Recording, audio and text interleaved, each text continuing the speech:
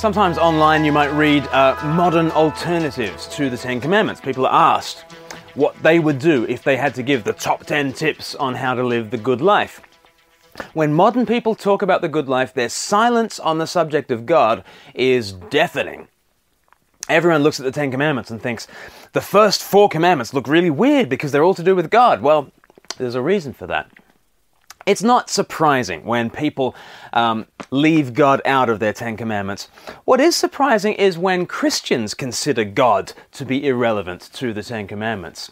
Sometimes Christians try to cite the Ten Commandments as like this common sense morality that could be detached from the God who gave the commandments.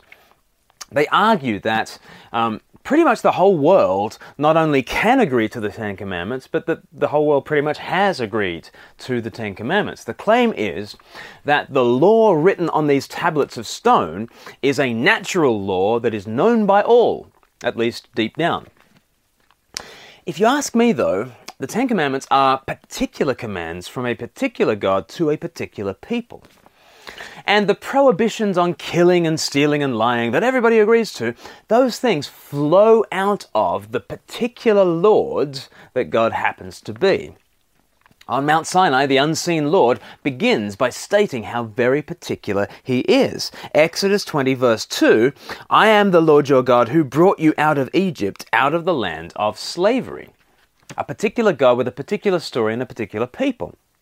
And his first 3 words to his people are strictly theological. Number 1, don't have any gods before my presence, my son.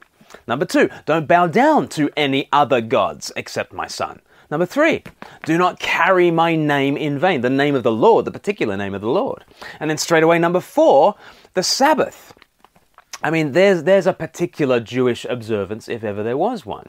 And together, these first 4 commands, often known as the first table or the first tablet, they are the foundations for the last 6. Particular love for this particular God of the covenant is not an optional preamble. It's the very heart of the law. It's the engine of the law. It's the fountainhead of the law. And then, having established the priority and the power of these first 4 commandments, then we come in to the second table, love for others. And here is the first commandment on the second table, the 5th commandment, and it is Exodus 20 from verse 12, honor your father and your mother so that you may live long in the land the Lord your God is giving you. The very first commandment regarding love of people makes it unavoidably concrete. Not everyone has a spouse or siblings to love. Not everyone even has a neighbor to love, but everyone has a mother and a father.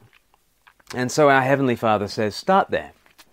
Start not with an abstract love for humanity in general, but start with those relations who are closest to you. I love Charles Schulz's cartoon Peanuts. Linus in the cartoon once remarked, I love mankind. It's people I can't stand. I think he identifies a real issue in the human heart. We can easily nurse a feeling of love for all humankind, but loving the actual people in our lives is where we constantly fail. But that's what we all need if our talk about love is to take flesh. We don't need more love for the world. We need to love the people we actually live with. And so the Father says, love your parents. Honor them. As the Apostle Paul will say, God the Father is He of whom the whole family on earth is named. Ephesians 3 verse 15. Therefore, to honor our heavenly parents, we must honor our earthly parents.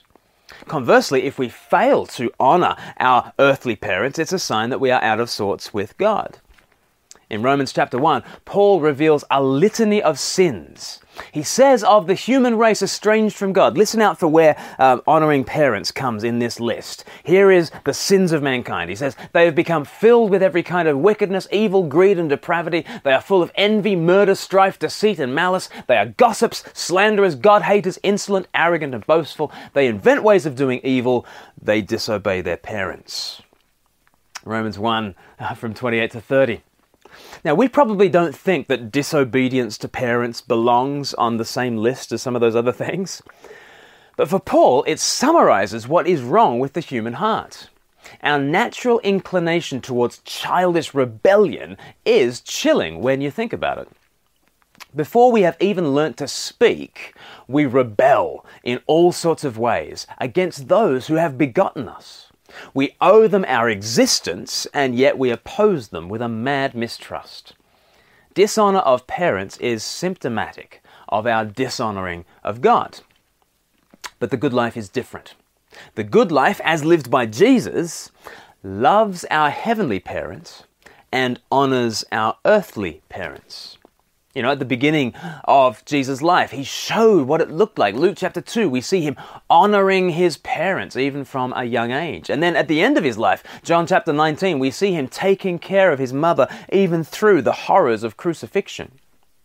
We are called similarly to live out his good life, a life of honoring father and mother. Now, sometimes that will be extremely difficult. Sometimes our parents have treated us appallingly, sometimes criminally.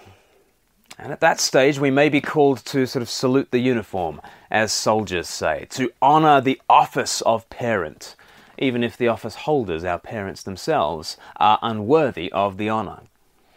But however we do it, this is the good life which God gives to us. We are to honour our parents. You see, the saying, charity begins in the home, is not quite true. It actually starts in heaven.